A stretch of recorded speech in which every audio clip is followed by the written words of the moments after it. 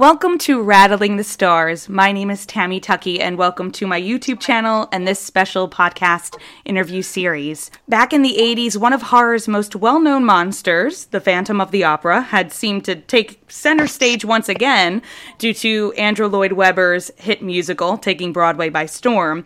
So while a planned film version of this musical fell through, audiences were graced with a different Phantom story that deviated from most of its source material, and yet combined both elegance and horror to make a bloody, delightful film. So, of course, I'm referring to the 1989 horror classic, The Phantom of the Opera, and I have two wonderful castmates from that film who are here on the show today, and they're going to introduce themselves to you. Hi, I'm Jill Sholin, and I played Christine. Hi, this is Alex Hyde-White, and I played Richard, the Raoul character. Oh my gosh, I'm just really excited to have you guys on the show. I'm not usually a horror person, and I was telling Jill, we were messaging on Facebook, which is kind of how this conversation turned out to be, and I'm so glad you're a part of it, Alex. But we were just messaging, and I had just found this film by chance because I was researching The Phantom of the Opera for a project, and I was like, what is this? So I watched it and I was like, okay, this is extremely different from anything I've ever seen Phantom, because everybody usually does the same thing, 1, 2, 3, 4. It's like it follows the same plot line, but your film does not at all. So when you guys first read the script, what were your thoughts about it? I'll go here. I was kind of disappointed because I thought I had a pretty good singing voice at the time. No, I don't know. Jill, what did you think? You were the star at the time. What did you think? Well, I did. It wasn't, Phantom of the Opera, what was so popular of the day. I mean, it was quite different. For me, I just thought it was fun to be a part of a Phantom of the Opera. I think the script, it had different qualities to it. I suppose it wasn't the highest level of a script you could get your hands on. But sometimes, these things are just fun to be a part of. I mean, it's we're forever attached to a Phantom of the Opera. No, you're right. The magic, like you say in your intro, Tammy, the magic of the title was top class. At the time, it was. I remember I had family friends who knew Michael Crawford, and so I ended up actually seeing the show in New York. I think probably '88, which it was at its height, and it was so magical and transcendent. Yes.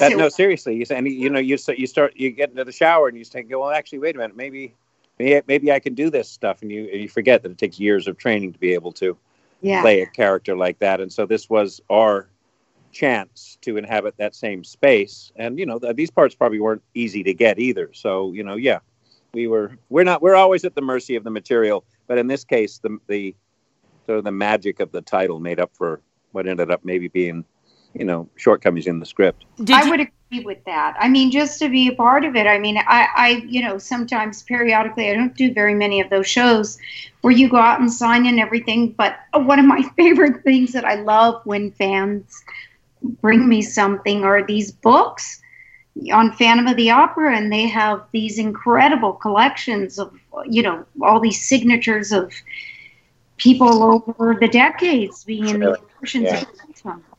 Yeah. He seems to be a character so many people identify with. And so when they took it to a darker side for this film, which I was quite surprised because everybody romanticizes it, Yeah. So it was a little bit different in that aspect where it was kind of sexual, but it pulled away from that very quickly. So I was kind of surprised how it all turned out. You had such an all-star cast. I would say, it was wonderful character actors that you had. So did you guys do a script reading, or were you really thrown into Budapest and doing the film? No, I don't think we did.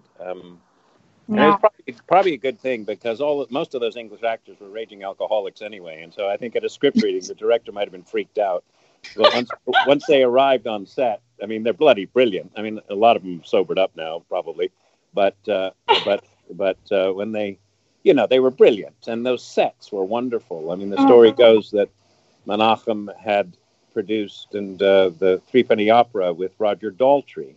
And they had those sets at Mafilm, which was the same sort of time period, I guess you'd call it, Edwardian England, late 1800s, early 1900s. And he says, what can we do? And they figured out, wait a minute, Phantom of the Opera, nobody owns that. It's public domain. And so Menachem made his own horror movie version. He was a clever guy. But on the other hand, I think, as Alex, I'm sure you've discussed so many times regarding the film, that was also the kind of the demise of the film, because I think they tried to bridge two worlds, and they probably would have been better off sticking to one. I mean, it was so beautiful for a horror movie done in Freddie vein. Yeah, no, you're right. In fact, if they sort of bet on Robert sort of playing against type, actually being a romantic hero with a tragic flaw, as opposed to a horror movie dressed up as the Phantom, it might have given him a chance. But it was a business, and Menachem was pretty ruthless when it came to business, and I think he was quite happy to make a horror film and sort of borrow the majesty of Phantom of the Opera as much as he could, hoping they'd get away with it. And it's probably ended up mixed results. But look, these things are hard to make, and they were. It seemed easy 30 years ago. I mean, you're making a film. And nowadays, the way people make films, it's so much easier and so much less prepared. And the production value, you're lucky to get anything. And so you look back, and if all we have to say about this film is, it wasn't really a real horror movie, and it wasn't really a romantic drama like Phantom should be, you throw that out the window. You look at it for what it is, and it's a bloody good film that take weeks to make with excellent craftsmen. And films like these, there's not a lot of them, especially when they're made independently. Well, Alex, you said so many lovely things in there. I just think there's nothing for me to say, because you said it. Going back when you first started talking about it, I loved your use of language when you talked about borrowing that majestic feel of Phantom of the Opera. I mean, because it really was beautiful. The costuming, the sets, the lighting, it was so romantic. And it didn't seem to fit. You wouldn't normally find those elements in a Nightmare or a Halloween movie or... No. It was a European, you're right. It was a European film. I still remember the Hungarian Elemer, the Hungarian cameraman and the crew. I mean, these guys were, and the makeup and hair people. It felt like a studio film in the 1950s, maybe, and we were treated so beautifully. Mm-hmm. And it was a great experience. And then you go to see the movie and go, oh my God, yuck! And then, whoa, well, okay. I don't die too many, but I'm proud of that death scene, that's for sure. I gotta say, I just showed this. We go on a ski trip up with some friends every year. It's an annual thing. And I bring random, unusual films that they have never seen. So this was our first night. We actually did facials before we watched the movie. I sent Jill the photo. I'll send it to you, Alex. But we were having fun. But I remember the first reaction when we started out in New York. They were all really confused. They're like, wait, we're in New York? And then we get to the back into the 19th century of the beautiful Victorian opera house, and I think a lot of them were very shocked that switch came, and I thought it was so different, because that was what struck me within the first 10 minutes, because usually I'm not grabbed by the first 10 minutes, I'm not interested, and that's what really hit me, because I was like, I love the costumes and the sets that you guys got to enjoy, and Alex, you'll be happy to know that this is a spoiler alert. So if anybody has not seen the film, please go and see it. Forgets how it ends. Whoops. But I will say, when your character was stabbed, everybody was very upset. They were like, what? You're kidding me, right? I said, I was the same way. But don't they light me on fire? Yes. Yeah. All of that fire stuff. Yeah. I remember that being tough. I was like, that must have been scary. I remember they had trouble with the wig for the stuntman, and I think somebody said, Alex, can you just come in here for a minute? I go, no, I'll be in the trailer with Bill. I'm good.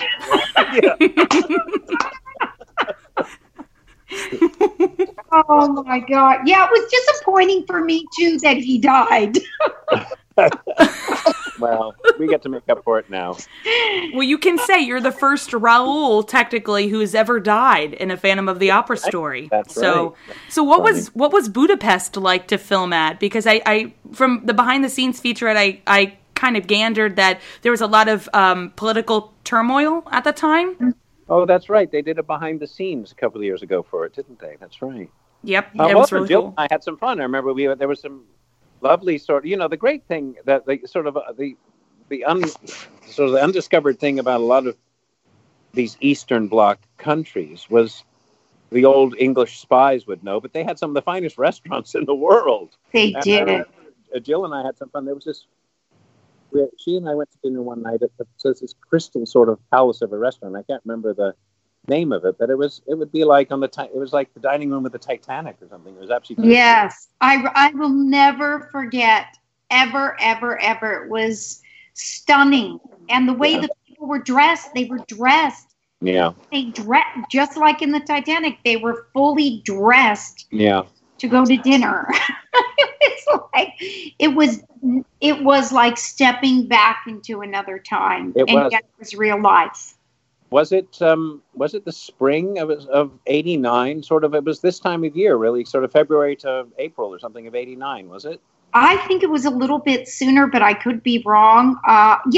Maybe I thought like January, maybe February, March. Yeah, you're right. Yeah, I take it back. We would drive out to Ma Film, the studio, about 20 minutes from Budapest, and I remember the seasons would change. It would snow on the ground to poppies blooming by the end. So it ended up being 6 months, Sammy, before the wall fell, basically. Yes. And I remember the taxi drivers, and because it was the western edge of the Eastern Bloc, it's where the old Roman Empire ended, was the Danube River, and so it had probably changed hands many times. And I remember the taxi drivers and people at the hotel, they knew that the end was coming, and there was already a healthy commerce with the there was with the West. And so it was a bit of history being in a place like it, but it didn't feel penal, and it didn't feel like we were being spied on. I had never had that kind of experience, call me spoiled brat, being raised in the San Fernando Valley. My world was a little bit small. And until I started making movies. Yeah. And I just remember I was vegetarian. And so that was an interesting experience going into a country like that for me, where they didn't have a lot of fresh fruits. And right. I remember here we were in this, they called it a 5-star hotel, and like, I don't know, ordering something very common like butter for your toast on a Tuesday, and them apologizing that they won't have it until Saturday. Oh, wow. Yeah. Do you remember stuff like that at the restaurant? How many things on the menu were not available? Do you remember that at all? Yeah. Well, I remember you and I having dinner, and probably a couple other things, but I don't remember being put out too much. Oh, well, I think it was because of my, not eating meat, chicken, or any of that stuff. I remember having a tougher time. And I don't think Dwight Little liked it so much for me in front of the camera when, 5-6 weeks later, I was 10 pounds heavier. Oh. Having bread, cheese, champagne, caviar, and vodka as my staple. Yeah. Yeah, we used to go for long runs on the river, and it was a great place to spend. Well, we were there like 10 weeks or something, I think, quite a while. We were. I can say I loved that experience there. I miss that country. I thought the people were extraordinary, and it's one of my all-time favorite locations. Gosh, yeah. Well, Jill, you started when you were a kid, like 15 years old or something, or what? No, I think a lot of people think that because of how young of the parts that I played. Right, okay. Yeah. I mean, I started at 15, 16 in commercials. Right. Well, that's a start. Yeah, out of LA, and I did all those big singing, dancing commercials, or a lot of them. But I, the theatrical started happening probably 19 years old, 20, 21. Yeah. In that range. And I had my little run until I had my first child. And then the day I found out I was pregnant, I literally walked from the business. I called my agents and said, I'm done. When was that? When was that? That was, I got pregnant in 1994 is when I got pregnant. Yeah. And left the business. Well, we miss you in the business, Jill. You need to come back.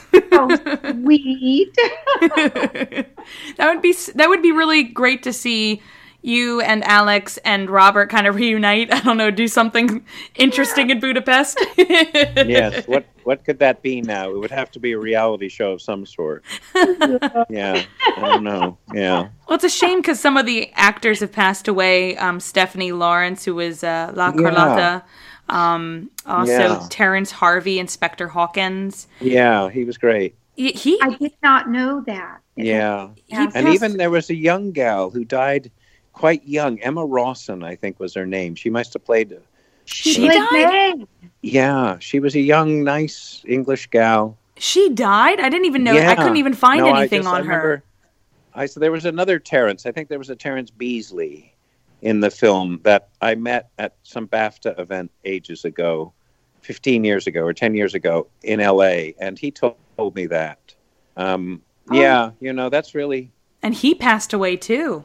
And very recently. Yeah, very recently. Yeah. What was it like working with each of them? Well, I mean, I think, collectively they're just, it's like, I don't know. It's probably like being deployed with a crack unit. There's bullets flying, but somehow you just feel that you're protective, even if you're ducking your heads in the sand. Those English boys will take care of it. I mean, they're really terrific. And every once in a while they throw me inside the coach with Bill Nye.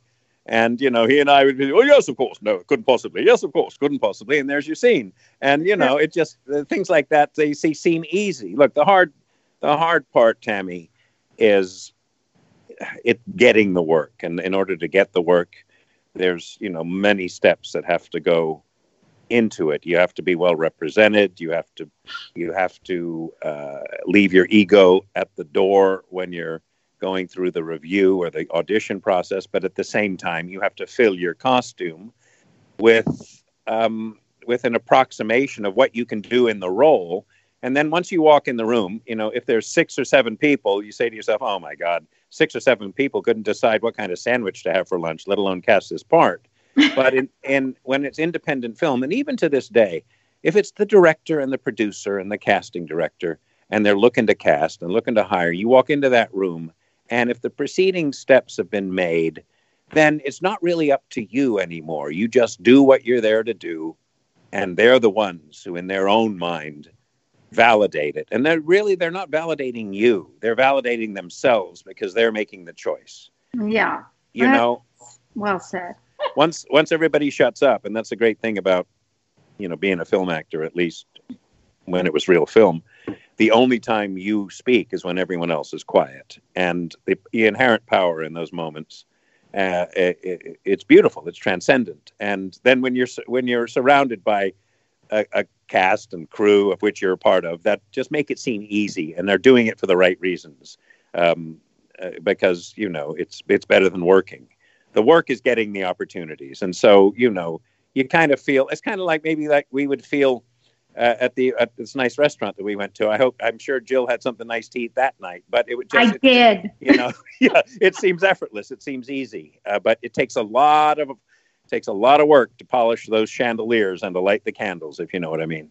Yeah. I've always thought about that too, over the years back when I was working it's all the time and getting movies, and you're side by side, and we'll leave names out of it, but suffice to say, you're side by side at an audition for if I'll take a couple of movies that I did, a Phantom or a Popcorn or I don't know, Rich Girl, whatever. But the point is, you're there and you're side by side with somebody who's aching and dying to get that role, to get to the next step, but you get it, and then you're not available for the next thing, and they get it, some huge picture, and go on to become. Oh. So the work you do, it's like as an actor, in all those years of going out and meeting people, you go out there, and I think you said it really beautifully, Alex, about your work is going out and getting those jobs. You do have to leave your ego at the door. I wish I didn't, not my ego, but I look back at the time of working, and Phantom would be one of the pictures, and I'm going to put this for me as a woman into this category, and that is that I, was not happy with the way the female role was written. There were some things that could have been so easily cleaned up, like a nothing to clean them up. It's to not make her so, dim-witted. I don't want to say this word dim-witted female, but that caricature of that at that time and before, definitely how things have changed now. And I didn't speak up. I never spoke up. Just allow, it's just like my job is to show up and say the lines they tell me to say. And I wish I had more, I don't know if it's confidence or whatever at that time, to speak up about what was actually going on in my brain.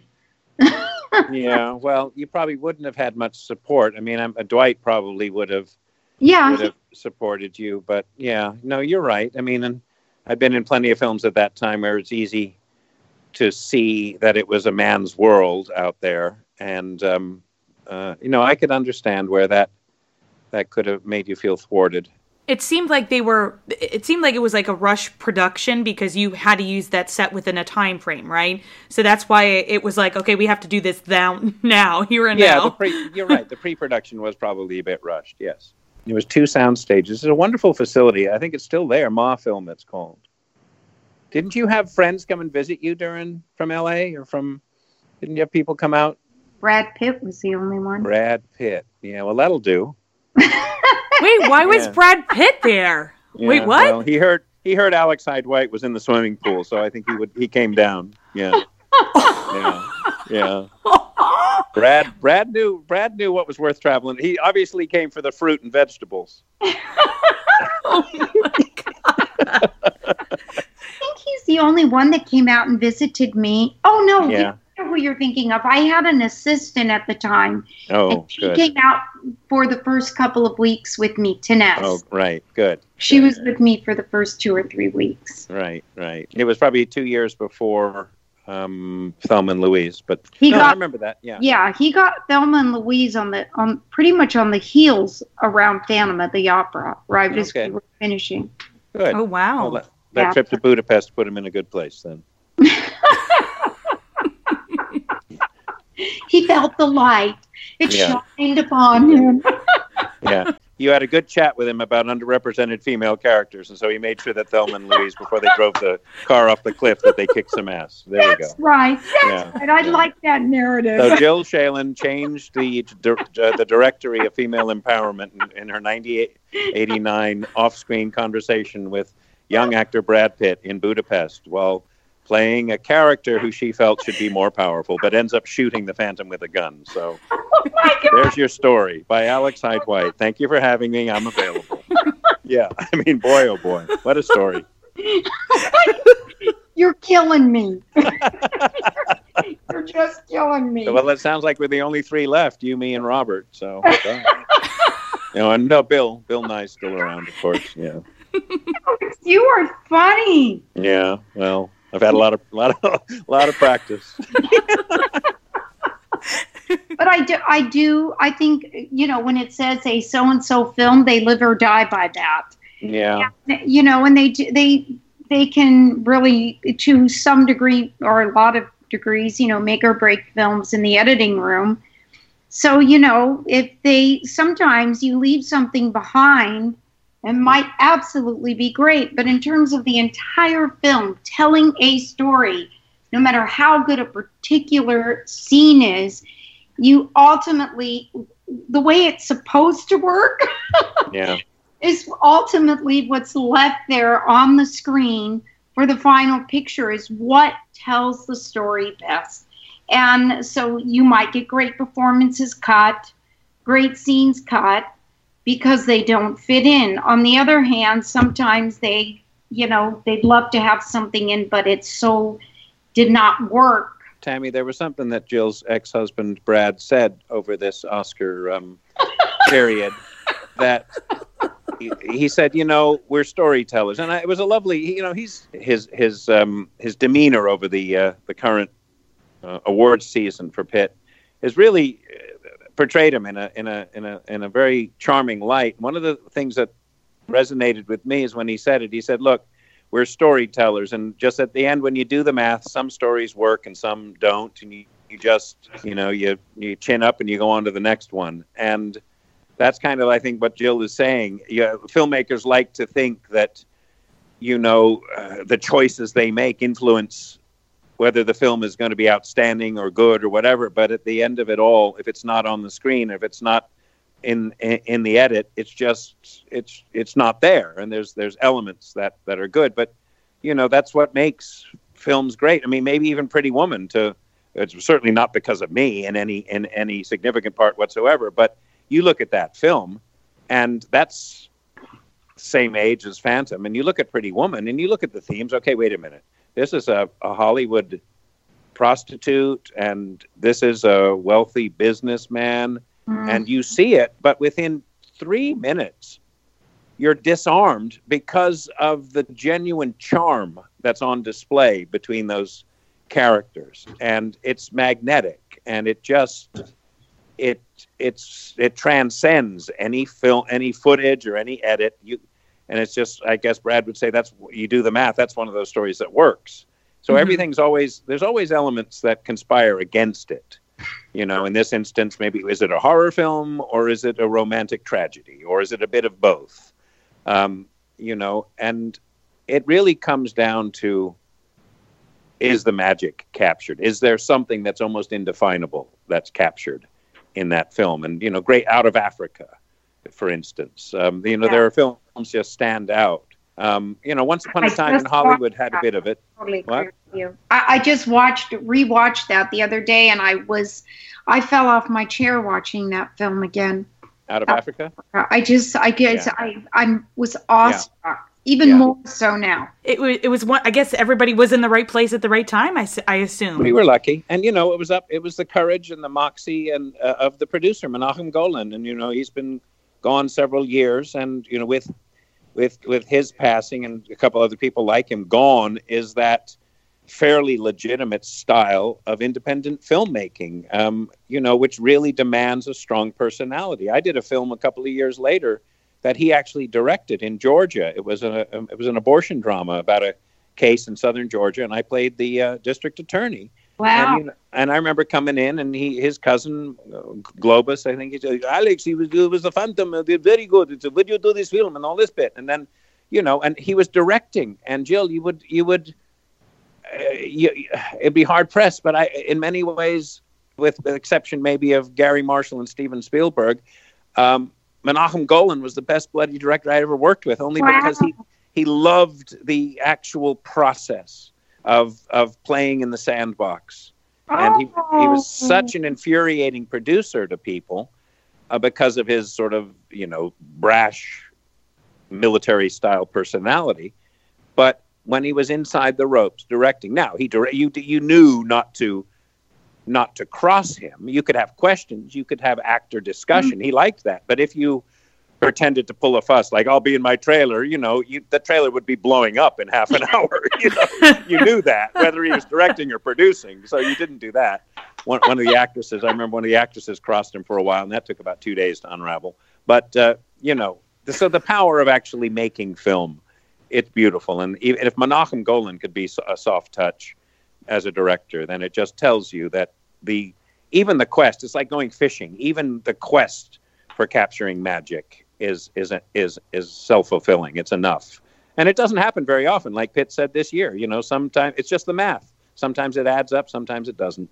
And that's definitely true. And you take somebody like him, but really I could be talking about anybody in his position who has the opportunity there's so much money in the type of movies that somebody like him, an array of others like him are in, and some bomb way worse than a little tiny movie made for $1 million. Yeah, no, absolutely. So it does have to have that inherent, James Mason in Stars Born with Judy Garland, that magical quality you just can't put your finger on. Yeah, yeah. But speaking of Brad, I have to double down on what you said about him. I think in the award season, he did come across like that sweet, charming, young. I'm sorry to say it like this, but boy, yeah, that he was. And I've always loved that. I believe this about people. You can take the boy out of the country, but you can't take the country out of the boy.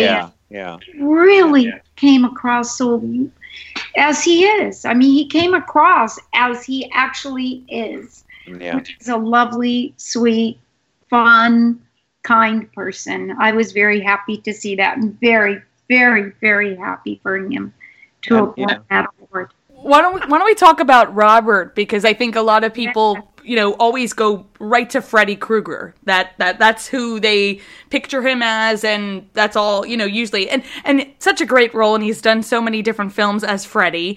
But what was it like to work with him as opposed to, seeing him on the big screen? Well, Jill probably worked with him a lot closer, but I mean, I hadn't really seen. I wasn't really affected by the films, but he just seemed, he seemed normal and happy to be there. I don't know. Jill probably has more insight into his process. I didn't really, I would never watch the Friday the 13th and those kind of films, the Nightmare on Elm Street movies. I almost said Nightmare Before Christmas. I just was never that kind of a fan of those movies, but I did know him, obviously, who didn't. And I didn't know what to think. When I first went into it, I was happy to be a part of a Phantom movie, just as I said, historically. And for me, I was just pleasantly surprised. He was as lovely as could be. I just thought he was so generous, so open, not at all. He was such a great team player. Yeah. He got up so early in the morning, never once complained. Yeah. Never, ever complained, was right there, on time, knew all his lines.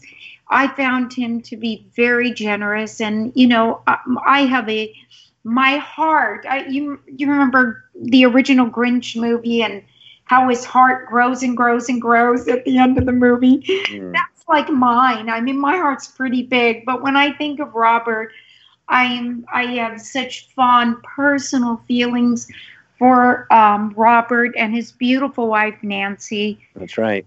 And just lovely, lovely people.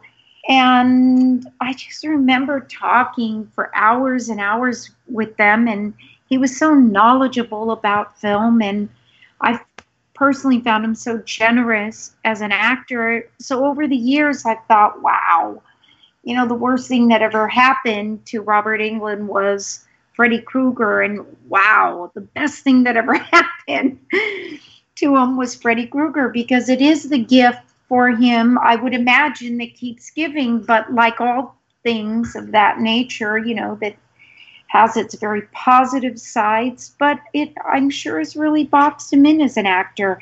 Now, that's me saying that. I certainly have no idea what's in his mind or what he thinks about it, and maybe he's talked about it publicly or not. Again, I have no idea.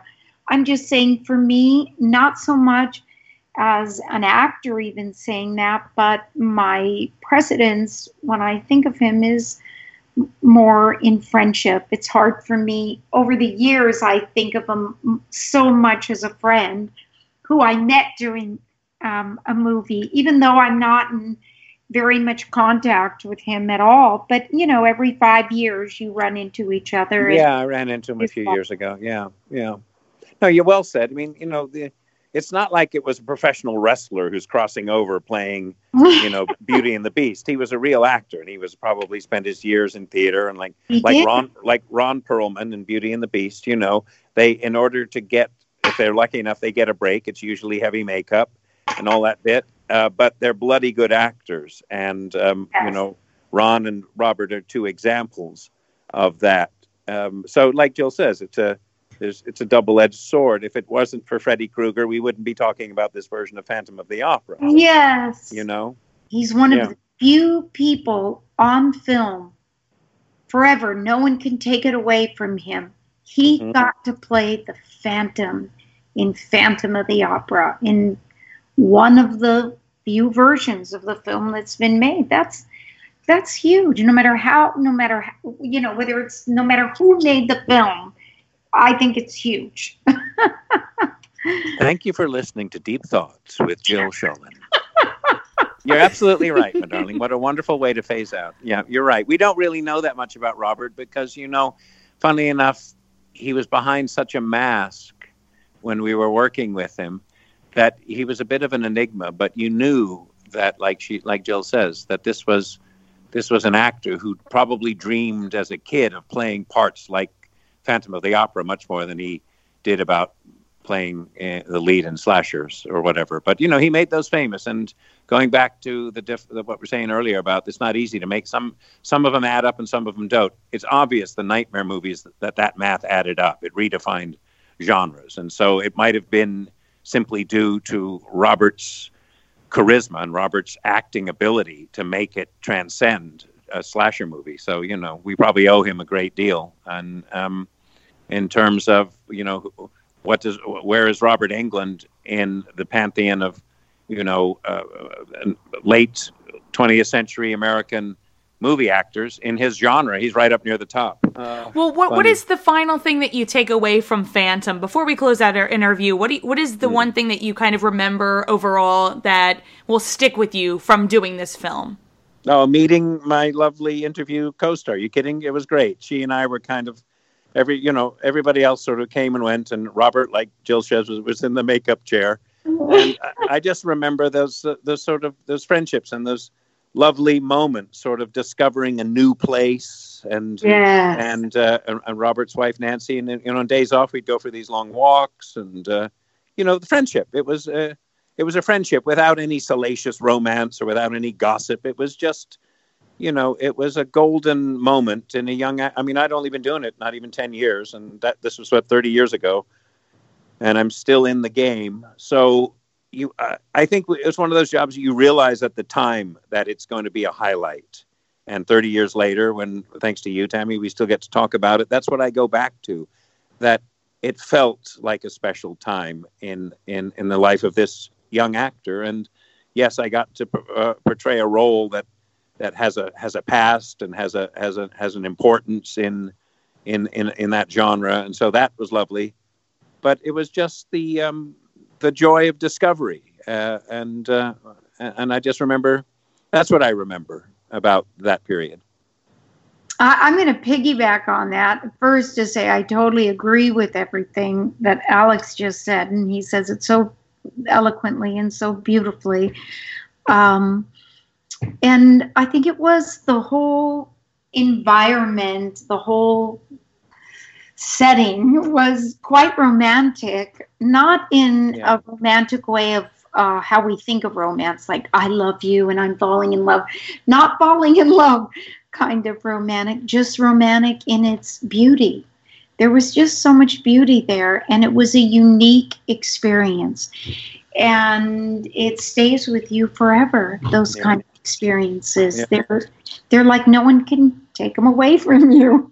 You just hold them close within, and they're just lovely private memories. That's how I look at it. And I remember really being trusted. We were really left alone, you know. I mean, it was it was a foreign location, and they were filming every day, and we didn't work every day. We worked a lot. Yeah. But it's some sets, like if you're in some remote location, there's sort of like a survivor crossover aspect to it. You've seen the same people, and it can go another way. This one we felt trusted. We left alone. If I remember, Menachem as a producer wasn't really around. They had an Irishman sort of looking after the thing, but it was a very trusting and well-run production. You never know. I think it was a lucky time for us. Lucky to get the opportunity, and lucky to still be talking about it in such honest terms 30 years later. All these years later. 30 years, which is pretty amazing. And I really want to thank both of you for being on the show. We've spoken for over an hour now, and I really appreciate it. And I really hope they get the rest of the cast, both of you and Robert, together, hopefully for a physical 30-year reunion. Because I still think it counts, even though we're in 2020. It would be great to see all three of you together. I know, Jill, you do some of the scare cons, like when they do the horror cons. So hopefully they can get you both together. I'll come to the Philly one whenever you're over here. Yeah. So, well, thank you both. Maybe Robert and Brad should open a vegetarian restaurant in Budapest, and we can all meet there. Yeah. For you listeners who've just tuned in, please go back to the first 15 minutes. Tammy, thank you for taking the time and setting us up. It's great to see you or hear you again, Jill. Yeah. Oh, Alex, you too.